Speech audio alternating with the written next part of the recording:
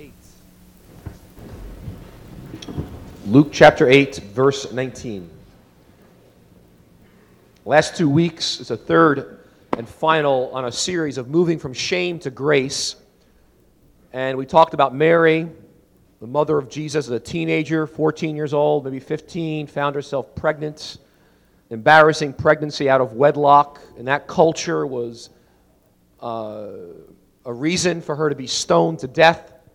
She was shamed by her culture, her religion, her neighbors. I can't imagine what her parents thought. Her whole life had to carry a stigma. Maybe a Roman soldier did it, or some neighbor, and very lonely birth, poor, in Bethlehem, having to run to Egypt as a refugee for the life of her son. I mean, things were just really bad. Looked like her life was a failure. And yet, we talked about last week and last 2 weeks how rather than being shamed, she's filled with joy, and she sings. And in Luke chapter 1, we see this incredible song. She's herself. She's not embarrassed. She's not ashamed. Her true self emerges, and she sings for joy for who she is and what God's done in her life. And we talked about two elements that made that possible. She had a revolutionary view of God. And if you'll put that up somewhere. And that she knew God was big, and if you look in the back of your bulletin, there's our thinking and God's promises. And while our thinking is it's impossible, God says all things are possible. And I'm tired, but I can do all things through Him who gives me strength. And you see that contrast of our thinking and God's promises. And she was just a woman who had just saw how big God was, and she had a revolutionary view of God. It's not there, but it's okay.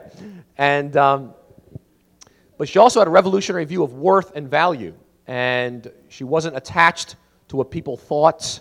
She wasn't attached to things or position or power or status, but rather her identity was found in Christ. Now today, she had nothing left to prove. That was kind of the line we used last week. But today I want to talk to you about a revolutionary view of discipleship, which is kind of what this third point is, and I want to just dwell on that in a little bit. Because when we think about what discipleship is, and she had a revolutionary view of what it meant to be a follower of Jesus, what it meant to be a Christian. And it's revolutionary because so few people do that today. We think of, I believe in Jesus, my life got changed at a certain date, and that's it. I'm on my way now. I'm going to heaven. I'm comfortable. I'm stable. Everything's the same. I like that. But she understood that being a disciple involved change, a lot of change. And it required being teachable. But she had a revolutionary view of discipleship, and it was marked by teachability and change. And I want to just read the text, beginning at verse 19 of Luke chapter 8. Because remember, her life starts out great in terms of receiving the angel coming and saying she's going to give birth to a son. Nothing's impossible with God. And her response is, I'm the Lord's servant. But then, if you look at her life, it wasn't that easy, and she had to make a lot of choices along the way. And here's one great story about her, verse 19. Now Jesus' mother and brothers came to see him, but they were not able to get near him because of the crowd. Someone told him, your mother and brothers are standing outside waiting to see you. And he replied, my mother and brothers are those who hear God's word and put it into practice. My mother and brothers are those who hear God's word and put it into practice. Now, try to picture the scene. There's people outside the house, and there's people inside the house. Mary and her family are outside the house. And the Gospel of Mark tells us they thought Jesus was really losing it. They thought he was besides himself. He'd lost his mind. They were trying to take Jesus and bring him back home. They were trying to control him, what he was doing. They didn't understand what was going on. It didn't look very good. It was causing a big commotion. And Jesus basically tells her mom to let me go. In fact, he's saying, listen, Mary, I am creating a new spiritual family.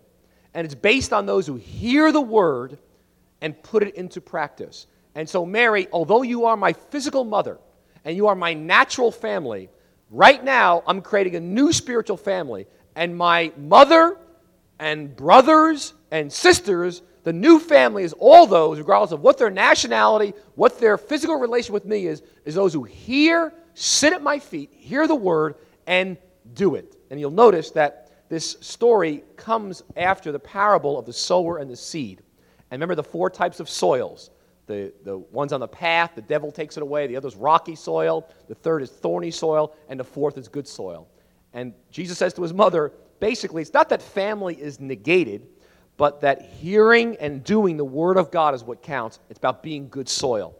And so ultimately, what matters is not this physical family thing, but the Word of God and your response to it.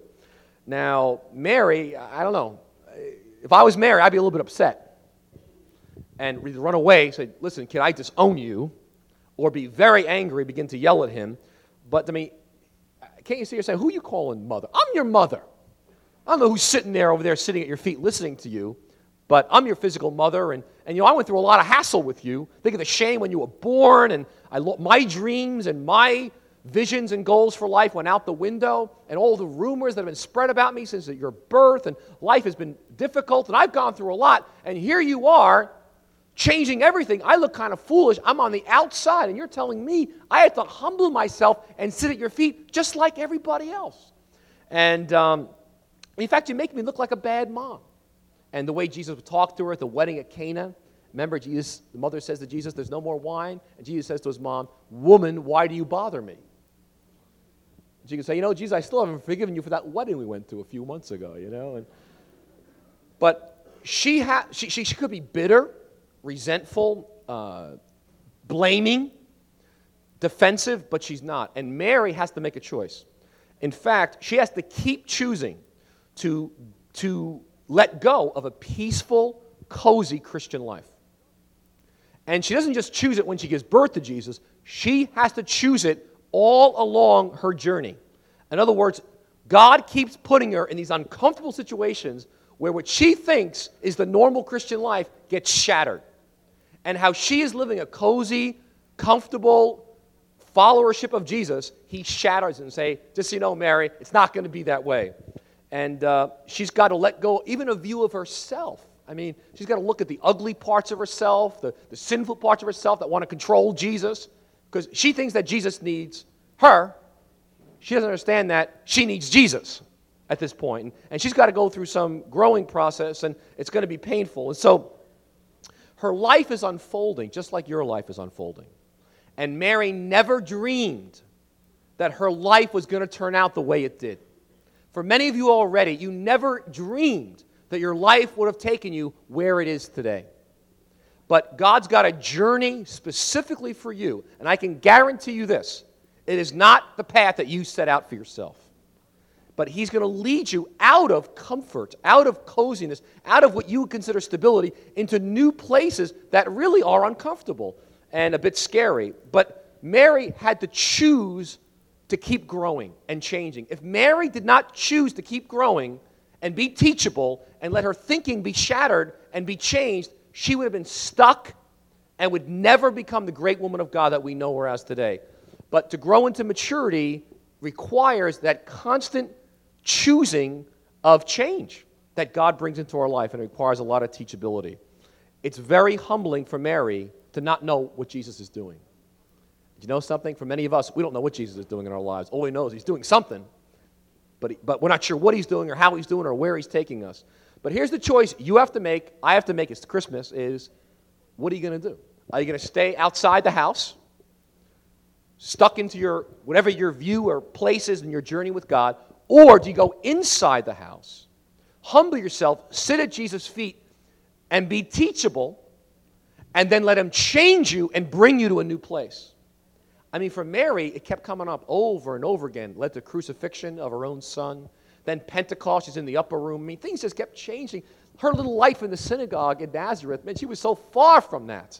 And what I'm saying is where God's bringing you, where God's bringing me, 1999, He's calling you and calling me, inviting us to risk, to teachability, and to change.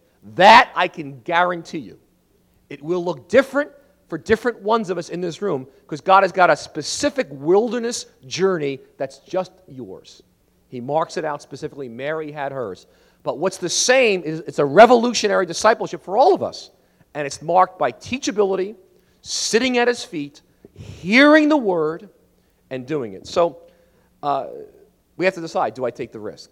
Now, what does that look like? Well, do I take the path in life where I can earn the most money, get the most comfort, enjoy the most perks, have the most power? Or do I offer my life to God, my time, my talent, my resources, and say, Lord, my life is for you. I am the Lord's servant, and I want to give it fully to you, wherever you want to take it, how you want it to unfold. That's a risk, because then at that point, He's leading, you're not. Do I take the path of looking at my past, the failures, the disappointments, the sufferings, the tragedy, even the sins, and do I become a bitter, angry person about all that stuff? Or do I offer it back to God and let Him transform it to something good for my future? It's a choice. It's risky to let Him transform it, because then you're out of bitterness and you're now free, and who knows where God's going to take you. But He begins to use your past for your future. Alexander Solzhenitsyn, one of famous Russian writer, he writes about it was out of his suffering in the Gulag, in the camps of Russia in the 40s and 50s, and seeing the millions perish under Stalin and that whole Gulag system, in which God then set His calling for his future. In other words, it was out of the past that his future calling emerged. That you have to look backwards before you can look forward to where God's going to take you. But it's a whole different way of looking at the past. And God brought some of you to New York City from some strange places. He brought you to Himself out of addictions, out of family brokenness, certain nationalities. But God wants to use that for now, for where He wants to take you. But it's looking at that, laying it at His feet and saying, God, take it, transform it, and move me and use me for your glory. And I'm ready for change. I'm teachable. I'm open.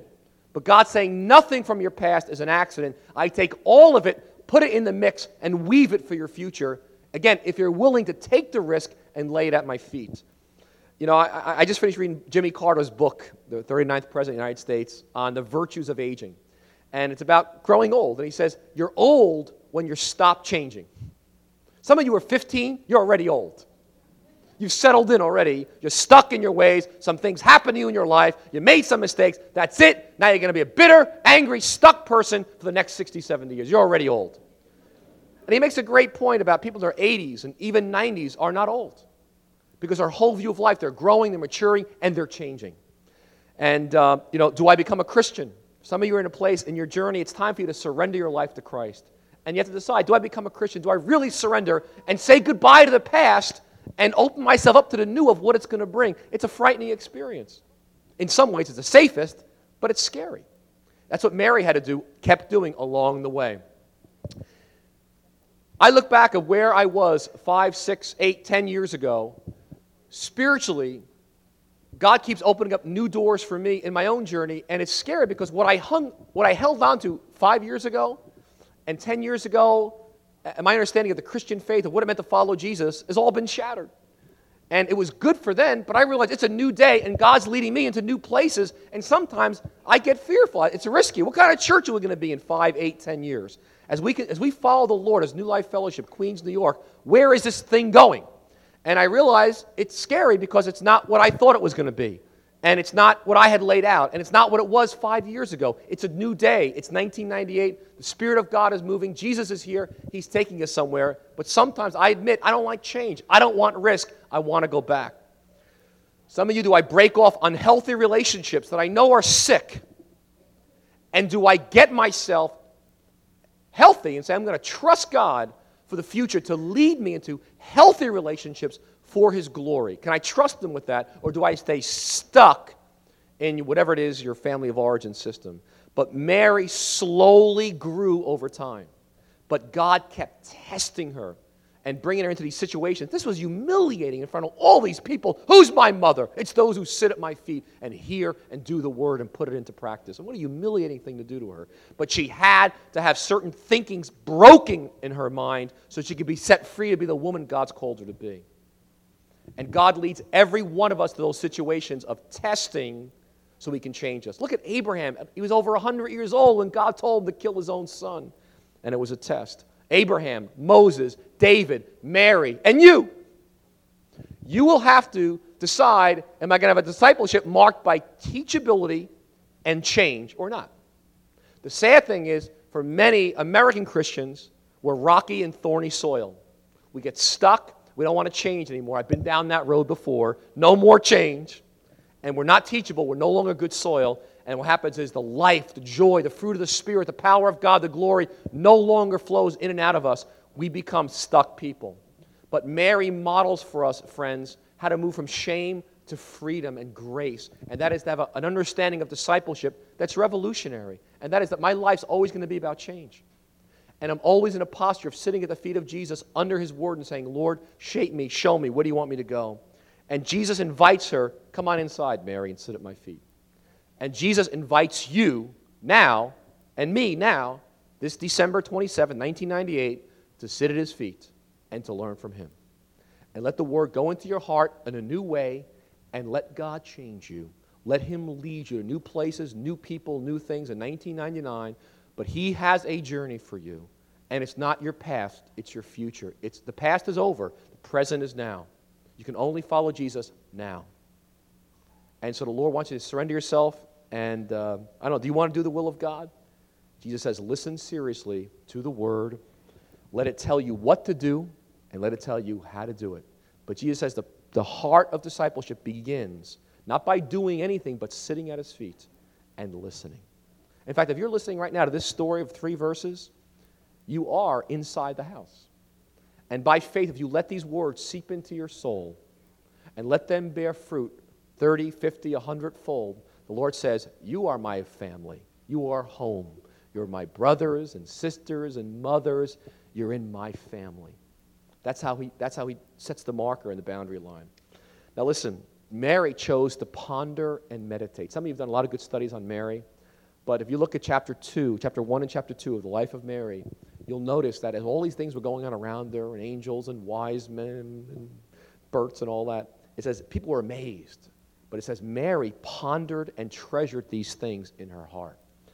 And literally what it means is she tried in her heart to penetrate the significance of what was going on around her.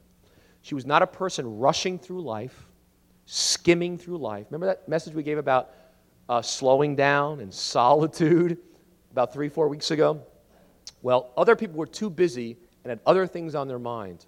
Mary chose to ponder, to think, to wrestle with the things that God was doing in her life. She was sitting at Jesus' feet, letting these things penetrate her soul deeply and letting God change her. So God's not calling you to settle down. He's not calling you to get comfortable. He's not calling you to add Jesus into your life. He is calling you to sit at his feet, to be teachable, and to let him change you and take you somewhere. Now, shame can be a bottleneck. Shame can shut you down. And we've been talking about that for the last few weeks. But the gospel sets us free to mature, to grow up, to be the men, to be the women he's called us to be. Jay, why don't you come on forward? And there's a shame of your sin that Jesus sets us free from. And then there's a shame of what other people put on us that Jesus also sets us free from so we can be the people he's called us to be. Now listen, we all have to face the shame of sin and guilt. We have to name it, feel it, bring it to Jesus, let him cover it, and then let him set us free, like Mary, as we're being teachable, and him change us and take us forward to the future he has for us. And so I want to invite you today to say yes to your future like Mary did here, and sit at the feet of Jesus, let the word seep deep in your hearts, and let him release you from shame and bring you into grace. Now, Jay, for the last year, has been talking to me about shame. And so I've asked him just for a couple of minutes to share briefly his own testimony of his own journey from shame to grace. So, Jay?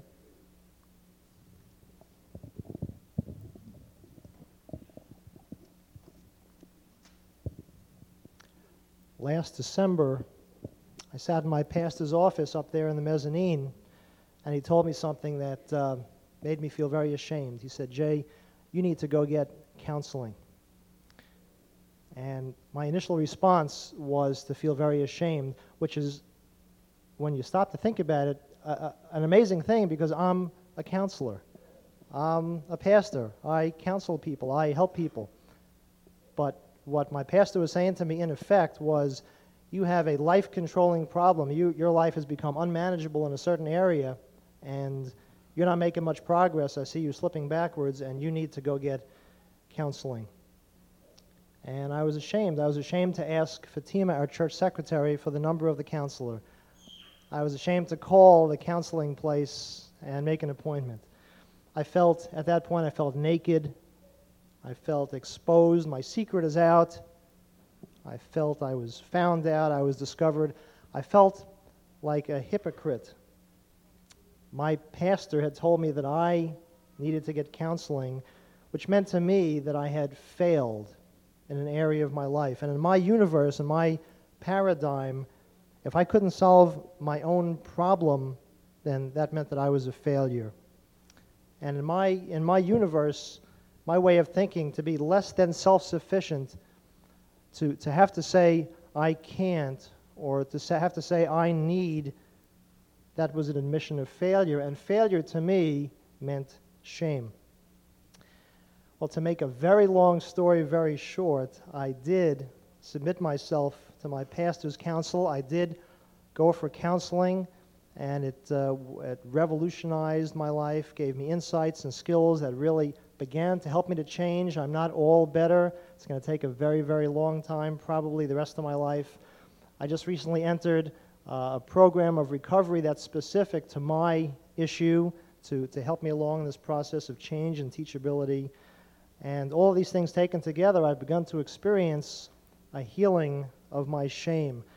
And 3 points quickly that have really helped me along in this process. The first is that God loves and rejoices in the good things that are in my life, that God loves and forgives the bad things that are in my life. But the third point, most significant, which I never understood before this year, is that God loves and totally embraces the weak and limited and needy and broken things in my life. And most of my life is not really that good, and it's not really all that bad necessarily, but most of my life on a day-to-day basis is very weak, needy, broken, limited, handicapped. But because God loves and embraces me as that kind of person, I don't have to feel ashamed. Paul says in 2 Corinthians chapter 12 that so he wouldn't get a big head, he was given the gift of a handicap to keep him in constant touch with his limitations. He says, at first, I didn't think of it as a gift and begged God to remove these limitations. 3 times I did that. I begged God, and then God told me, my grace, said it to me, my grace, Jay, is enough for you. It's all you need. My strength comes into its own in your weakness, Jay. Paul goes on to say, once I heard that, I was glad to let it happen. I quit focusing on the handicap and began appreciating the gift. And again, to make a very, very long story short, because I began to learn this past year through counseling, through a program of recovery, through the ministry of a lot of good friends in my life, that I don't have to feel ashamed, that God loves and embraces my weakness, my failure, my limitation, my handicaps, that His love covers my shame. I don't have to feel ashamed anymore.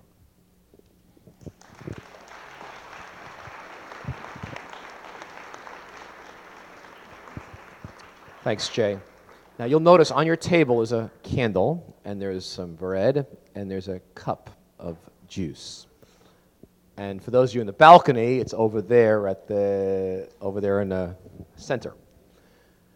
Now, the reason that angels broke out in wild rejoicing at the birth of Christ, because this was the key event in human history. This was God entering the world to remove our shame, to remove our guilt, to die on the cross for our sins, to live the life we should have lived, and die the death we should have died. If you remember last week when Peter Cassano got up and shared that little illustration from 2 Corinthians 5:21, he who knew no sin became sin for us that we might become the righteousness of God. And he gave the illustration of 2 envelopes, remember? The first envelope contained all of our sin and shame, and he had a very long list. And all of our past deeds, present deeds, and future deeds of not obeying, not having a clean record. And then the other envelope were Jesus' perfect record, having lived a perfect life that we should have lived. And the gospel is that Jesus takes our record of filthy deeds that's in our envelope, and he takes it and puts it in his envelope, and he bears all the sin, and all the justice and wrath we deserve for that, he bears. And then Jesus' perfect record in this envelope, he living a perfect life, is put in our envelope. And then as we receive Jesus Christ and become believers, it's called grace. It's called the greatest message in the universe. And God now loves us as he loves Jesus. And we can stand before God not based on our past, but based on his past. Not based on our name, but based on his name. Not based on our record, but based on his record. And so the gospel is the greatest news, and we're at this table. How can I have the audacity to come to this table and eat as if your life is so great, as if you deserve to be at this table? None of us deserve to be at this table. It's by the grace and mercy of God. That's Christianity. That's the heart of it. It's called grace. And that's what so thrills our heart. Why do we obey? Why do we love the Lord? Why do we use our gifts? It's out of gratitude and joy because the gospel so thrilled and gripped our hearts that we love him passionately. Legalism and law can never motivate like grace. And so we're at this table. All of us carry the deep shame of sin.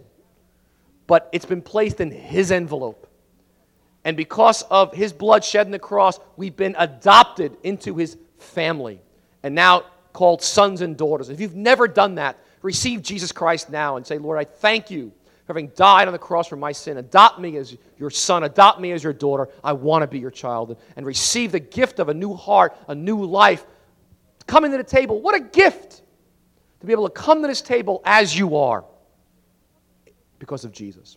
So what I want us to do right now is meditate, reflect on the gospel that Jesus loves you the same today, yesterday, and 100,000 years from now because it's based on Christ. And so I want to ask you if you're willing. Some of you may not want to take communion. That's okay. Just let it pass by you. I want you to take a piece of bread. The worship team is going to come on forward, and we're going to sing. And I want you to take a piece of bread, and not yet. Hold off, guys. Relax, all right? And I want you to then dip it in the cup and take communion and pass it around. Now, don't do it like as a rote thing, as a ritual. You want to do it as something meaningful. Jesus said, do this in remembrance of me. This is meant to be a taste of heaven, that we don't deserve to be at this table, but we are here by grace. And the body represents the life of Jesus that was lived on your behalf. And the blood represents the new covenant, which is now grace. We're under the blood. It was shed for me. And now we're a new spiritual family in Jesus, as Jesus talked about in this text. Who are my mothers and brothers? From every nation, tribe, language, rich, poor, educated, uneducated. It's those who've received me, who've received this free gift, who've been under the word and let it sink in, who are good soil. So as the worship team leads us in song, I want to invite you to if someone could take leadership at the table, that'd be helpful. And pass it around. And again, if you don't want to take communion, that's okay, all right? That's really fine. You can just pass it by you. Those in the balcony, we have to ask you to take communion. Please rise from your seats and go over there's two lovely ladies up there in the balcony, and 3 lovely ladies, all who will serve you, okay? Or 4, and a lovely man up there, okay? And a lovely woman, okay? We'll help you and serve you, okay? Thank you. Amen. Silent night, holy night, all is dark, all is bright. Down yon virgin, mother and child. Holy infant, so tender.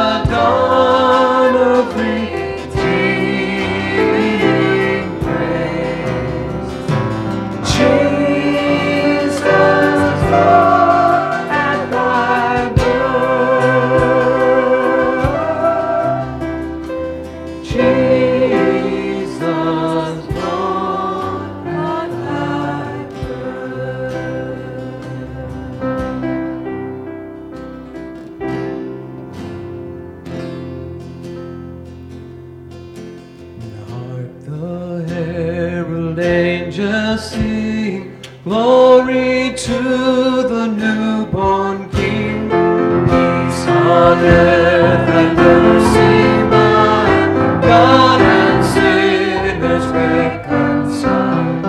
Joyful all ye nations rise, join the triumph of the skies. Angelic hosts proclaim, Christ is born in Bethlehem. Hark the herald angels sing, glory to the newborn King. Christ by highest heaven adored, Christ the everlasting Lord. Late in time, beholding come, offspring of the Virgin's womb. Veiled in flesh, the Godhead see, veiled incarnate deity. Praised as man with man to dwell, Jesus our Emmanuel. Hark the herald angels sing, glory to the newborn King. Hark the herald angels sing, glory to the newborn King. Again, Jesus says,